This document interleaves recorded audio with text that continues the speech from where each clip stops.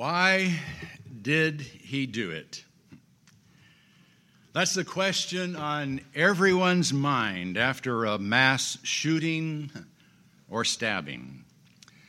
Authorities search through social media posts and personal possessions, talk to everyone they can find who has ever known the killer, and consult with professionals who think they may have found the connection between his beliefs and his behavior.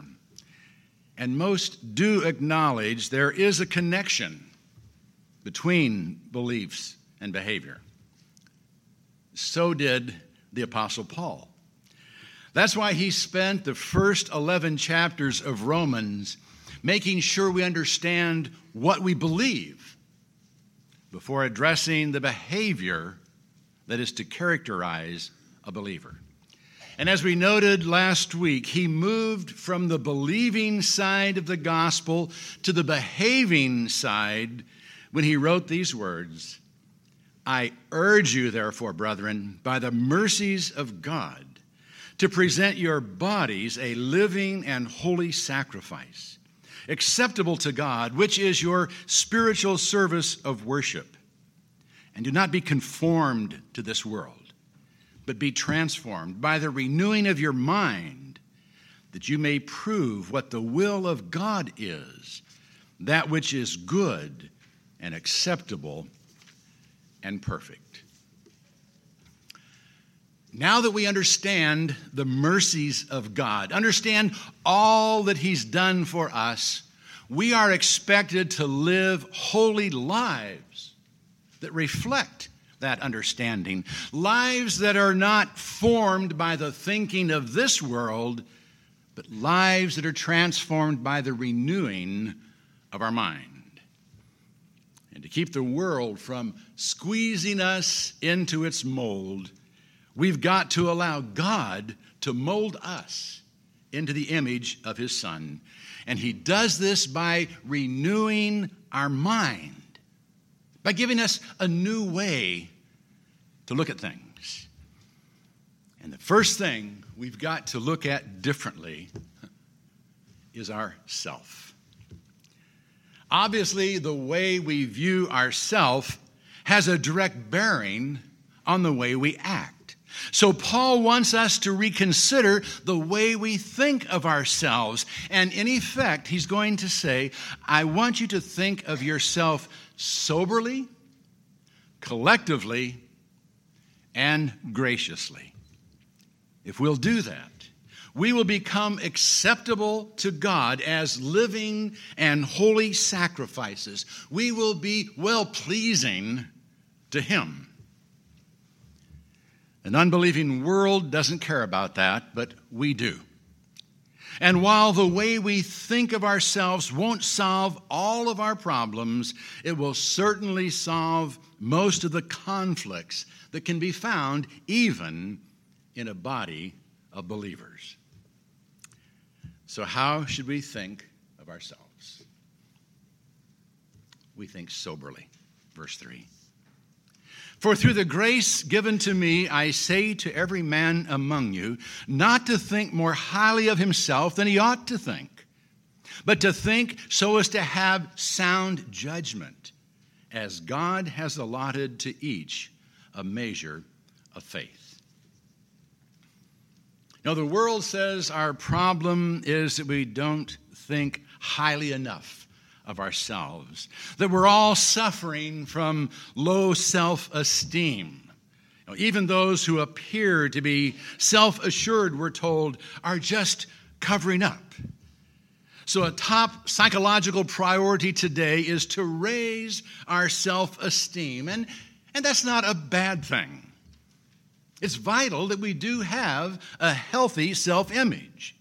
And kids who don't have supportive, encouraging parents need to know they have worth and can accomplish something in life. But the way to get that healthy self-image is not to think more highly of ourselves than we ought to think. Getting someone to shout, "I am somebody," like Jesse Jackson used to do, may not be the best approach. It's definitely not Paul's approach. And he's speaking through the grace given to him. He is speaking as an apostle, inspired by the Holy Spirit. So we need to hear what he has to say to us. And what he says is, "I say to every man among you not to think more highly of himself than he ought to think." An inflated self-image isn't the answer to our image problem. In fact, low self-esteem may not actually be the problem. The problem may be pride. The problem may be that we tend to think more highly of ourselves than we ought to think. Failure and antisocial behavior may not come so much from low self-esteem as it does from a sense that I'm smarter or stronger or more important than anyone else, that I don't have to play by your rules because they don't apply to me. Maybe psychologists have misinterpreted the problem, but be that as it may, Paul tells us not to think more highly of ourselves than we ought to think, but to think so as to have sound judgment. The word actually means think soberly. We can build on that idea and say, don't be intoxicated by exaggerated notions of your own importance. Look at yourself through God's eyes. Measure yourself by the standard of faith, by understanding who you are in relation to the God who made you and in relation to the rest of God's people. In other words, think collectively. Verses 4 and 5. For just as we have many members in one body, and all the members do not have the same function, so we, who are many, are one body in Christ, and individually members one of another. Our identity doesn't come from our individuality nearly as much as it comes from our relationships with others. We view ourselves by the role we play in society or our standing in some pecking order. We determine our wealth by the way others look at us, even more than by the way we look at ourselves. If others see us as important or talented or fun, we tend to see ourselves that way. If they see us a loser, worthless, or boring, we tend to see ourselves that way. Now, we may try to change the way others look at us. We may attempt to exert our individuality by working harder, playing harder, or dropping out further. We may even call attention to ourselves by striking out against those who have failed to notice us or who have bullied us. But that simply proves that our identity isn't based on the way we see ourselves. It's based on the way others see us. And that really is the way God intends it to be. He designed us for fellowship.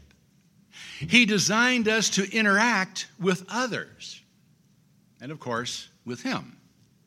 The problem comes when we feel we must compete, that we must prove ourselves to be better than someone else, or our role more important than someone else's.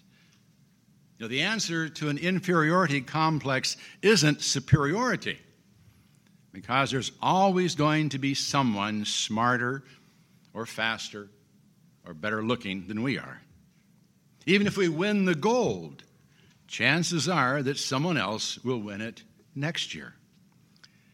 We don't get a healthy self-image by being better than someone else.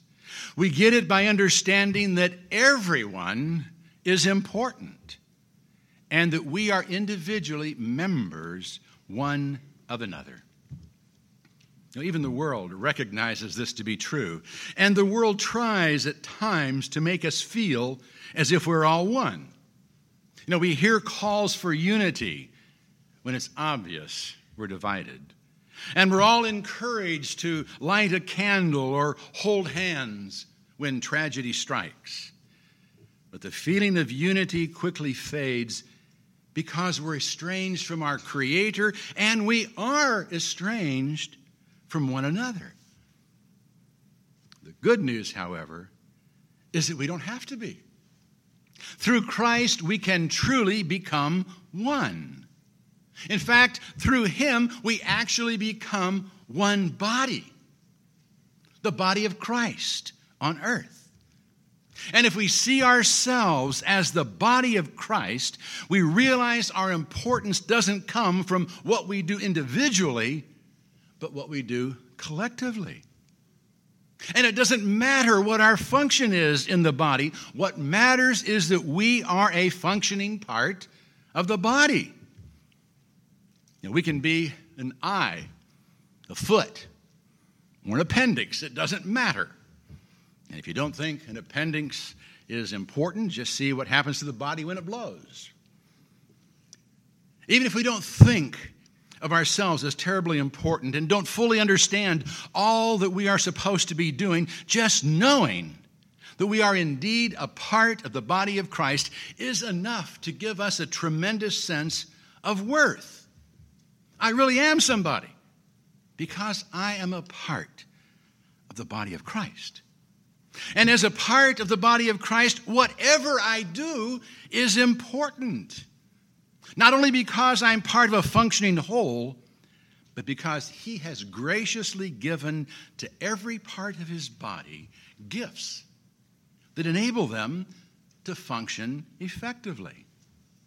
So Paul says, when thinking of yourself, think soberly, think collectively, and think graciously. Verses 6 through 8. And since we have gifts that differ according to the grace given to us, let each exercise them accordingly. If prophecy, according to the proportion of his faith. If service, in his serving. Or he who teaches, in his teaching. Or he who exhorts, in his exhortation. He who gives, with liberality. He who leads, with diligence. He who shows mercy, with cheerfulness. We do what we do in the body of Christ because we've been given gifts that enable us to do what we do. And obviously we don't all do the same thing. If we did, we wouldn't be a body. We'd just be one big tongue, or a foot, or an eyeball. I'll never forget how a youth minister from California told us he made that point to a bunch of teens. He painted a football to look like an eyeball. He wrapped it in a blanket and then told the kids to take a look at his baby. As you can imagine, they were grossed out. It takes more than one part to make a complete body of Christ. There will be eyes and ears and hands and feet and even toenails. And toenails are important. My buddy Alan found that out. He got an ingrown toenail and couldn't come work out with me for over a week. They all matter. It doesn't matter which part we are. It doesn't really even matter what we do. All that matters is that we do what we've been designed to do, what we've been gifted to do. And as Paul pointed out in 1 Corinthians 12, God has placed the members, the individual parts of the body, where He wants them. That means what we are is not up to us. It's up to the one who designed us and who put us all together. So our sense of self-worth doesn't come from the particular gift we've been given. It simply comes from the fact that we have been given a gift. We all have. And one gift is not more important than the other. They are all gifts given by the grace of God and distributed in the body as He sees fit.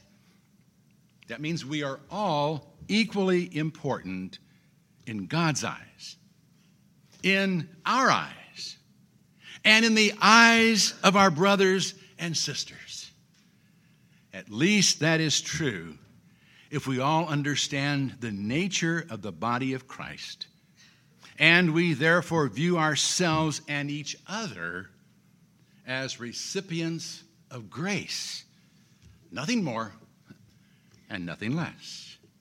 That enables us to be gracious in the exercise of our gift and in dealing with each other. Our only concern then is doing what we've been gifted to do. And Paul mentions 7 gifts here in Romans 12. Now, he mentions 11 gifts in 1 Corinthians 12 and 4 in Ephesians 4. So no list of gifts is exhaustive. They're merely examples of the kinds of gifts God has given to individual members of the body of Christ. The point is, whatever gift you've been given, use it. Use it for the good of the body and the glory of Christ. If you've been given the gift of prophecy, if you've been given the ability to effectively declare the truths revealed in God's word, then preach it. Now, the phrase, according to the proportion of his faith, has been interpreted several ways. Some have interpreted it to mean the preacher should only preach what he believes. And that should certainly be true. Others suggest it means the preacher should only preach what his hearers are ready to believe. And there's some wisdom in that as well. But the Greek actually says the faith, not his faith. I think the point Paul is making is that a preacher should only preach that which is consistent with the body of faith as revealed in Scripture. He's not free to say whatever he wants to say. He's only to preach what he's been given to preach. So if you've been given the gift of preaching, then preach what you've been given to preach. Likewise, if you have the gift of serving, then serve wherever there is a need for service in the body. If you have the gift of teaching, then teach. If you have the gift of exhortation, then exhort, encourage the saints, and stir them to action. If you have a gift for finance, use it in ways that advance the kingdom and glorify Christ. If people will follow you, then be diligent to lead them in the path of righteousness. If you've been given a tender, compassionate heart, bring joy into the lives of those who need it. Just use the gift God has given you. And in doing so, you will know that you're a vital, important part of the body of Christ.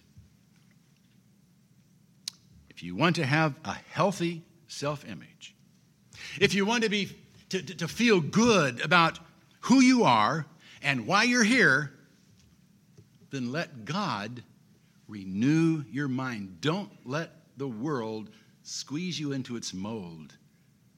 Don't listen to all the voices out there telling you what you should be or shouldn't be or do or not do. Let God renew your mind. Get in sync with His mind. Think soberly. Think collectively. Think graciously. Realize that you don't have to convince yourself or anyone else that you're something you're not in order to be happy. All you have to do is realize that you are a child of God who has been made a part of the body of Christ. And you are someone who has been graciously equipped for a job that has eternal significance. That's how you're to think of yourself. Now, obviously, you can't do that apart from a relationship with Christ. So that's the place to start. If you've not done so, acknowledge the fact that without him, you are nothing. And without him, you can do nothing that really matters. But with Jesus, thank God, you're saved and you really are somebody. If you want to be somebody in the eyes of God and in the eyes of the body of Christ, let him forgive you, empower you, and gift you. And then let him use you as a living sacrifice. Live a life that is holy and acceptable to God. A life that will make an eternal difference for you and for others. Again, it can't be done without Christ in your life. So if you haven't done so, acknowledge your need for him. And I would invite you to do that today.